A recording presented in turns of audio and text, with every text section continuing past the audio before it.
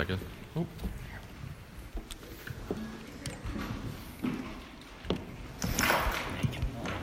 Cool, thanks. Hey guys, welcome to RUF. My name is Sammy. I'm the campus minister here. Hey, so if you've been with us, you know we're going through a series called Simply Jesus, and we're looking really from, we started in Genesis, so we're making our way to Revelation, just talking about how all of Scripture really is pointing us to Jesus, that Jesus is our hope, not only for comfort, but for salvation, for life, everything we just sang. And tonight we're getting into Paul's epistles, and we're looking at Philippians chapter 3, and it's in your handout. I think I misprinted it in your handout, actually. I think I forgot to put the actual Bible book in there. But we're doing Philippians 3, and we're reading verses 4 to 9. And tonight we're talking about identity. We're talking about how do we, I think it's one of the greatest struggles, not only of life, but of college, is knowing who you are. And especially as a Christian, really more than knowing who you are, remembering who you are in Christ. And so Paul in this passage really is striking at that. So read it with me, Philippians 3, starting in verse 4. Here's what Paul writes. He says, "If anyone else thinks he has reason for confidence in the flesh, I have more. Circumcised in the 8th day of the people of Israel, of the tribe of Benjamin, a Hebrew of Hebrews, as to the law, a Pharisee, as to zeal, a persecutor of the church, as to righteousness under the law, blameless. But whatever gain I had, I counted as loss for the sake of Christ. Indeed, I count everything as loss because of the surpassing worth of knowing Christ Jesus, my Lord. For his sake, I have suffered the loss of all things and count them as rubbish, in order that I may gain Christ and be found in him." Let me pray for us, and I want to kind of dive into this passage for a little while together tonight. Let's pray first. Lord, I pray for myself and I pray for my friends that you would show us what it means to belong to you. And I pray especially that you would renew us and give us a beautiful vision of this new, more than a gift, this new life that we have in you. Lord, there's another place in your word where your servant Paul says, Christ, more my life is hidden above with him. And so, Lord Jesus, I pray tonight that as we think about ourselves, would you give us the grace of knowing ourselves in you, what it means to be found in you, what it means to be united to you, what it means to belong to you, and that you would encourage us. Lord, we need you to send your Spirit to encourage us, to lift up our hearts, to lift up our faces, that we might live in the joy of the salvation you've given to us. We pray these things, Lord Christ, in your name. Amen. So Donald Glover is one of my favorite actors in Atlanta, which is his show that's on the air right now. I think it's one of the most genius shows on TV. And about 4 years ago, he had this, if you follow him at all, he's also raps as Childish Gambino. But he had this kind of breakdown. It's when he had left the show Community and he had started, I think he already put out the first Childish album. But he was in this hotel, this residence inn, and he had this kind of breakdown that he sort of Instagrammed. And he just owned like 4 hotel notes, kind of wrote everything. It's a really beautiful example of vulnerability of what he was feeling and thinking. I'm just going to read it because I think it gets at this identity crisis that we often can feel, not just as human beings living in a broken world, but also especially maybe in the college years. So here's what he says. I'm just going to read it verbatim. It's a little uncomfortable at points, so let's just dive into that. He says, "I'm afraid of the future. I'm afraid my parents won't live long enough to see my kids. I'm afraid my show will fail. I'm scared my girl will get pregnant at not the exact time we want. I'm scared I'll never reach my potential. I'm afraid she's still in love with that dude." I'd love to know who that dude is. "I didn't leave community to rap. I don't want to rap. I wanted to be on my own. I've been sick this year. I've seen a bunch of people die this year. This is the first time I felt helpless, but I'm not on that. Kept looking for something to be in with, follow someone's blueprint, but you have to be on your own. I feel like I'm letting everyone down. I'm afraid people hate who I really am. I'm afraid I hate who I really am. I'm scared people will find out what I masturbate to. I'm afraid I'm here for nothing. I feel that this will feel pretentious. I'm afraid this is all an accident. I'm scared I'll be Tyrese. I'm afraid Dan Harmon hates me. I'm scared I won't know anything ever again. I'm scared I never knew anything. I'm afraid I'll regret this. I'm afraid this doesn't matter at all. I'm scared I'll never grow out of bro rape. I'm afraid people think I hate my race. I'm afraid people think I hate women. I hate people can say anything. I hate caring what people think. I'm afraid there's someone better for you or me. And that's where he ends it. And as someone who's like a minister of the gospel, I long to like get on his Instagram and just DM him real quick. Like, there's this guy, Jesus, I want to tell you about. But I think what he gets at in that moment is what a lot of us feel. And maybe you don't feel all of that. Maybe you feel some of that. Or maybe you've never been in a place in your life where you feel any of that. But I think when Paul gets to us in Philippians 3, he can relate to Donald Glover in this weird, beautiful way. Where he basically says, listen, I lived this life that ended up being pointless. And then I found something far better, or actually was found by something far, far better in Jesus, and he gave me this new life. And so I want to talk about just this idea of identity for a little bit together tonight. And the three things that I want to talk about out of this passage is, number one, looking for an identity. Number two, finding your identity in Christ. And then thirdly, learning to live from your identity instead of for your identity. So first, let's talk about looking for an identity, the ways that we do that, broken ways that we do that. Secondly, finding our identity in Christ, what that means. And then lastly, let's talk about learning to live from your identity instead of for your identity. So think with me for a little bit together tonight. So first, looking for an identity. So here's the way that I think when I've thought about it are the typical ways that we do this, or the typical ways that we think about ourselves. And if you envision, this is going to sound cheesy, so just bear with me for a second. But if you envisioned yourself as an iceberg, just really bear with me. When you think about, there are kind of let's just say there are three layers of this iceberg. There's just kind of the tip of the iceberg would be what we could just call the externals, or the things people can see about us. So it's basically the things that people can see and the things that we want people to see. So that has everything to do with our appearance. It has everything to do with the way that we carry ourselves within our personality. It has everything to do with why you chose the shoes you chose, how much that mattered to you on your way to RUF here. If you're like me and you kind of put careful thought into, how you're going to come across and the way that you want your appearance to go. And if we're being honest, a lot of us, that's how we relate to each other. I mean, if you've been on campus long enough to know, there are sections of campus that really does come down to like, this group wears this and judges people who wear that, right? Or that group wears this and judges, or looks this way, is into that sort of hairstyle, and judges people who do that. And we've all kind of, I think, if we're being honest, felt that. Whether it's Greek, non-Greek, just whatever the sub-communities of USC are, we can reduce people or kind of live for or find identity in just simply the externals of our appearance, what people can see and what we want people to see. And then I think if you move down a little bit in that iceberg, so to speak, there would be this second layer that is still, I think, pretty visible, that we could simply call our experiences. Where we've come from, what kind of school we went to, what kind of family we came from, the kind of size town that we lived in. Like, I remember when I came to USC, it was no mistake that I really gravitated toward either people who came from my same small high school in Sumter, South Carolina, or people, oddly enough, who went to small private schools in like Orangeburg or like smaller towns in South Carolina. And we felt like we had this connection, like we could understand each other in a way. And sometimes that can be if you're from far away, maybe you connect with people who are far away too. If you're from Columbia, maybe you connect to people you kind of knew in high school. All that relates to our experiences, right? The kind of experiences that we have shared with someone that gives us some kind of connection, right?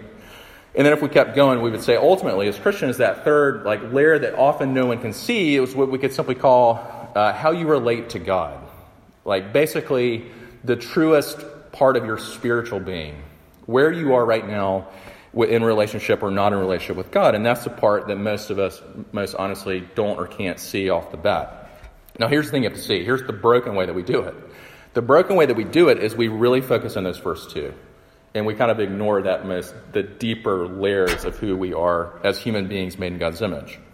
We either do what we could call gross materialism, where I literally am what I wear, what I drive, the kind of music I listen to, the things that I own. In other words, we're saying I am what I own. And we think about identity almost exclusively in those terms. Or we do it another way, we could call it the New Victorianism, where I am what I do or what I feel. And we reduce identity to these are the kinds of things I do as a person. That's where you can get into the party or non-party scene. We can talk about this all night. Or that I am what I feel.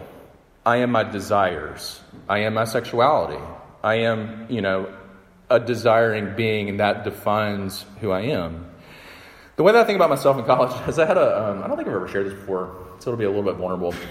When I was a sophomore in college, I rushed this fraternity and really loved it, met a bunch of great, it wasn't a Christian fraternity, but there were a bunch of just beautiful, can I say beautiful Christian guys? I think I could say that. Not me, but they were. And that I just became really good friends with. And but I remember some of them were actually like handsome guys. And there was this one day where, this is going to sound ridiculous, but bear with me. This is when Abercrombie and Fitch was still a thing. And literally they would come on college campuses and they would look for like potential male models.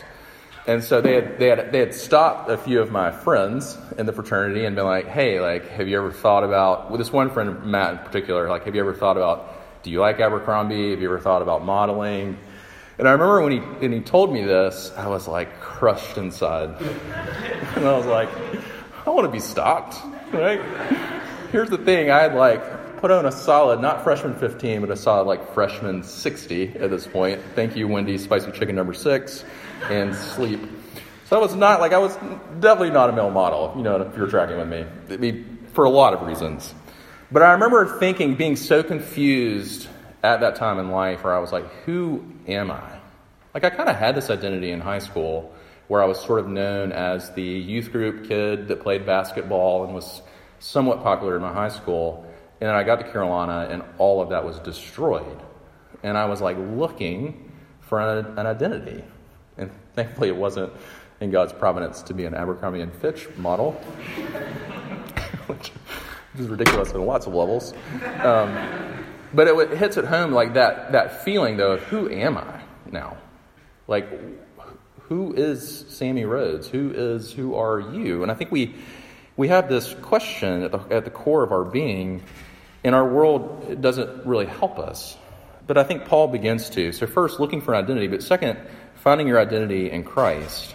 And here's the thing you have to see out of the bat is becoming a Christian really does flip that iceberg on its tip, so to speak. Where you can begin to say the truest thing about me is my relationship to Jesus.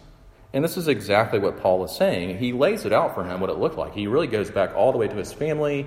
He goes back through all of the layers of his religiosity and the ways he really did rise to the ultimate ranks of what he could do. And then he shows us how Jesus completely flipped that on its head in a way that brought life and joy and healing to the point where Paul uses such strong language here. Rubbish is it really is a sort of strong word that Paul says that basically is saying all that stuff is worthless compared to what it means now to have this new life in Christ. And this is the way it happens, right? Jesus, he's saying, is my life now. Jesus alone gets to define me now. And the beautiful thing about the gospel is he has defined us.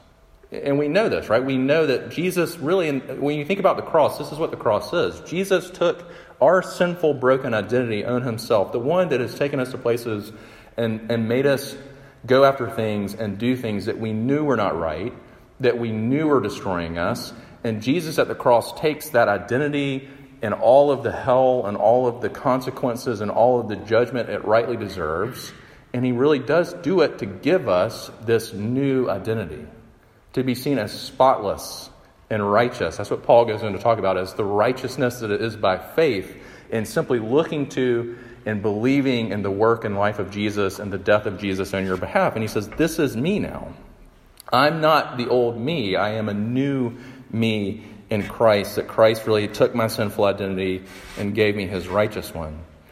And I think about, there's a Mark Twain book, The Prince and the Pauper, that I love. That it's a crazy story, but basically the short of the story is this pauper who's grown up in poverty his whole life is at the gates of the prince, and he's in filthy rags. And the prince invites him. He comes to the gates in this kind moment and invites him in. And in this weird moment, the prince invites the pauper to try on his clothes. And so the pauper does, but at this exact moment, the guards come into the room and they mistake the pauper for the prince now, and the prince now for the pauper. So the prince ends up going to this old, hard life of what the pauper knew growing up, being beaten by a stepfather, living in abject poverty, just being crushed. And the pauper now gets to live this unbelievably rich life as a prince. And I remember reading that thinking, this is just a glimpse of the gospel. That Jesus does take our filthy rags to himself on the cross, and he gives us the fresh pair of clothes, his righteous robes that we now have. That's who we are now. Here's what that means for us. That we don't have to be wrapped up in all the things that control us in terms of trying to find an identity that we do all the time. It means this. It means that we don't have to be wrapped up and driven by other people's approval of us, of what other people think of us. Because we know who we are in Christ, and we know his approval is yes and amen to the nth degree over us eternally. That means we don't have to be driven anymore by our accomplishments, by your GPA, by your resume. That you really do, I get that it matters, but do you understand, there is a deeper, truer identity that Jesus loves you and is going to open doors for you and take care of you. He really is. And it also means you don't have to be driven or wrapped up in your appearance. That Jesus really does have you. That he knows his plans for your husband or your wife. He really does, he's got you. And when you begin to know yourself and find yourself in Christ, you can begin to let some of these things that we strive for and live for and work for go. I think about this, basically another way to say this is that Jesus alone can bear the full weight of our identity. You see that quote by Dick Keyes in your quote, God alone, Jesus alone can bear the weight of your identity. This is what I think about the first time I ever got into an Eno hammock. Was one of the most terrifying moments of my life. It was at Georgia Southern, the school I used to be at, and it was in this place similar to the Horseshoe. And I remember students, Enos were not a thing back in the day, and my students they'd kind of become a thing. And I was like, what are these hammocks? They look so flimsy. And I remember a student setting it up and being like, just hop in. I was like, are you sure? I was like, I'm not a small guy. He's like, yeah, that's fine. But I remember getting in that thing, thinking it was just going to drop, there's no way this thing's going to hold me, right? There's no way this thing can hold all of me.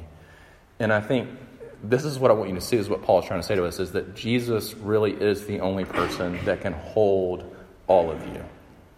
All of your desires, all of your dreams, all of your plans, all of what's in your heart. Jesus alone can bear the full weight of your identity. And so what does that free us to do? It's the last thing I want you to see. Is it frees us to live. We're used to in brokenness living for an identity. But now in Christ we get to live from an identity. And we're constantly coming back to it, right? The call of the Scriptures is always to remember not just who God is, but to remember who we are in him. That's the call throughout Scripture, and that's Paul's call here, is to learn to live from your identity instead of for it. That means you have this new identity, this new relationship with God. That you no longer have to live as an orphan. That you really can live as his child who is cherished and loved and sung over. Zephaniah 3, where that picture of God holding us like his children and singing songs of joy, that God really does love you. You have a new relationship with him. You also have a new relationship with others. We long for you have to be a place where you come and find deep friendship that gets beyond appearance, that gets beyond even shared experiences, that gets to the root of who you really are. That's why we long to. That's why we as staff try to grab coffee and do that awkward thing of we really want to know your story. Because we really want to know how we can love you and serve you. And we want you guys to do that with each other, right? To learn how to relate in this new body that Jesus has put you into and given you to. It means you have a new relationship to sin. You're no longer defined by your past. You're now defined by Christ's past. You're no longer defined by your failures. You're no longer defined by even your struggles. But you are now defined by the not just the righteousness of Jesus, but the victory of Jesus that's going to unfold itself throughout, patiently, slowly throughout your life. That your relationship to sin is now different. It's not who you are anymore. We could go to Romans 6 and kind of unpack, you are now risen with Christ, and it's not who you are anymore. And the last thing, I love this quote from Ferguson where he talks about learning that he calls it ugly duckling Christians. Look at it in your handout. I'm going to read it for us. It's a little bit longer, but I love it. He says, the great mistake many of us make is to look only at our sin and failure and then ask a little despairingly, what can I do? But our need is not to do. It is first of all to understand what God has done. To see that what he has made us through his Son, is a man or a woman who has died with Christ to sin's dominion and has been raised with Christ to newness of life. We are those over whom sin no longer has any dominion. Like the ugly duckling, if you know that story, then I may say, I'm not under sin's dominion. I'm a new creature. I am not what I thought I was, nor what I once was. I am not an ugly duckling Christian. I am a child of God. The way I think about it is, I mentioned a few weeks ago, Cinderella Man is one of my favorite movies, and there's a scene in there toward the end where Jimmy Braddock's about to go fight Max Beer, and this beautiful scene is Russell Crowe, in his prime, and Renee Zellweger in her prime, and she wants to sit him down. It's the night before the fight, and they're kind of at the house, and he's about to go. What everyone kind of thinks is he's going to lose, maybe even die. And the night before, she sits him, and there's this moving scene where here's what she says to him. She says, so you just remember who you are. You're the bulldog of Bergen and the pride of New Jersey. You're everybody's hope and the kid's hero. And you are the champion of my heart, James J. Braddock. And I'm crying. There's this moving scene between a husband and wife. You long for marriage to be like that. And it's often not. I'm not going to lie to you. But sometimes it is. But when I watch that scene, I think about what we're talking about. And we could say it like this, right? So you just remember who you are. You are a new creation. You have passed from death to life. You are a child of the King. You have full access to the lap of your Father. You are beloved of God, so delighted in, he sings over you. You were loved before the foundations of the world, which means, in the words of Isaiah, though the mountains may depart and though the hills might be removed, God's love for you is not going anywhere. And that you belong to Jesus. And he is proud and joyfully calls you his brother and sister. And he has done everything and more, such that he can say it is finished on your behalf. And you belong to him. And he's got you. And he's got you forever. Let's pray together. Lord, I pray that you would root us in who we are in you. And would you begin to let us live in the joy and the hope and the courage of that and the love of that. I pray that you would do that in our midst even tonight, that we would begin to love and know each other in that way and encourage and meet each other and serve each other and hold each other's stories carefully in that way. And Lord, I pray these things, Lord Christ, in your name. Amen.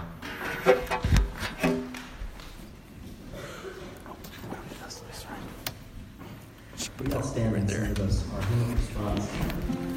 Come thou fount of every blessing.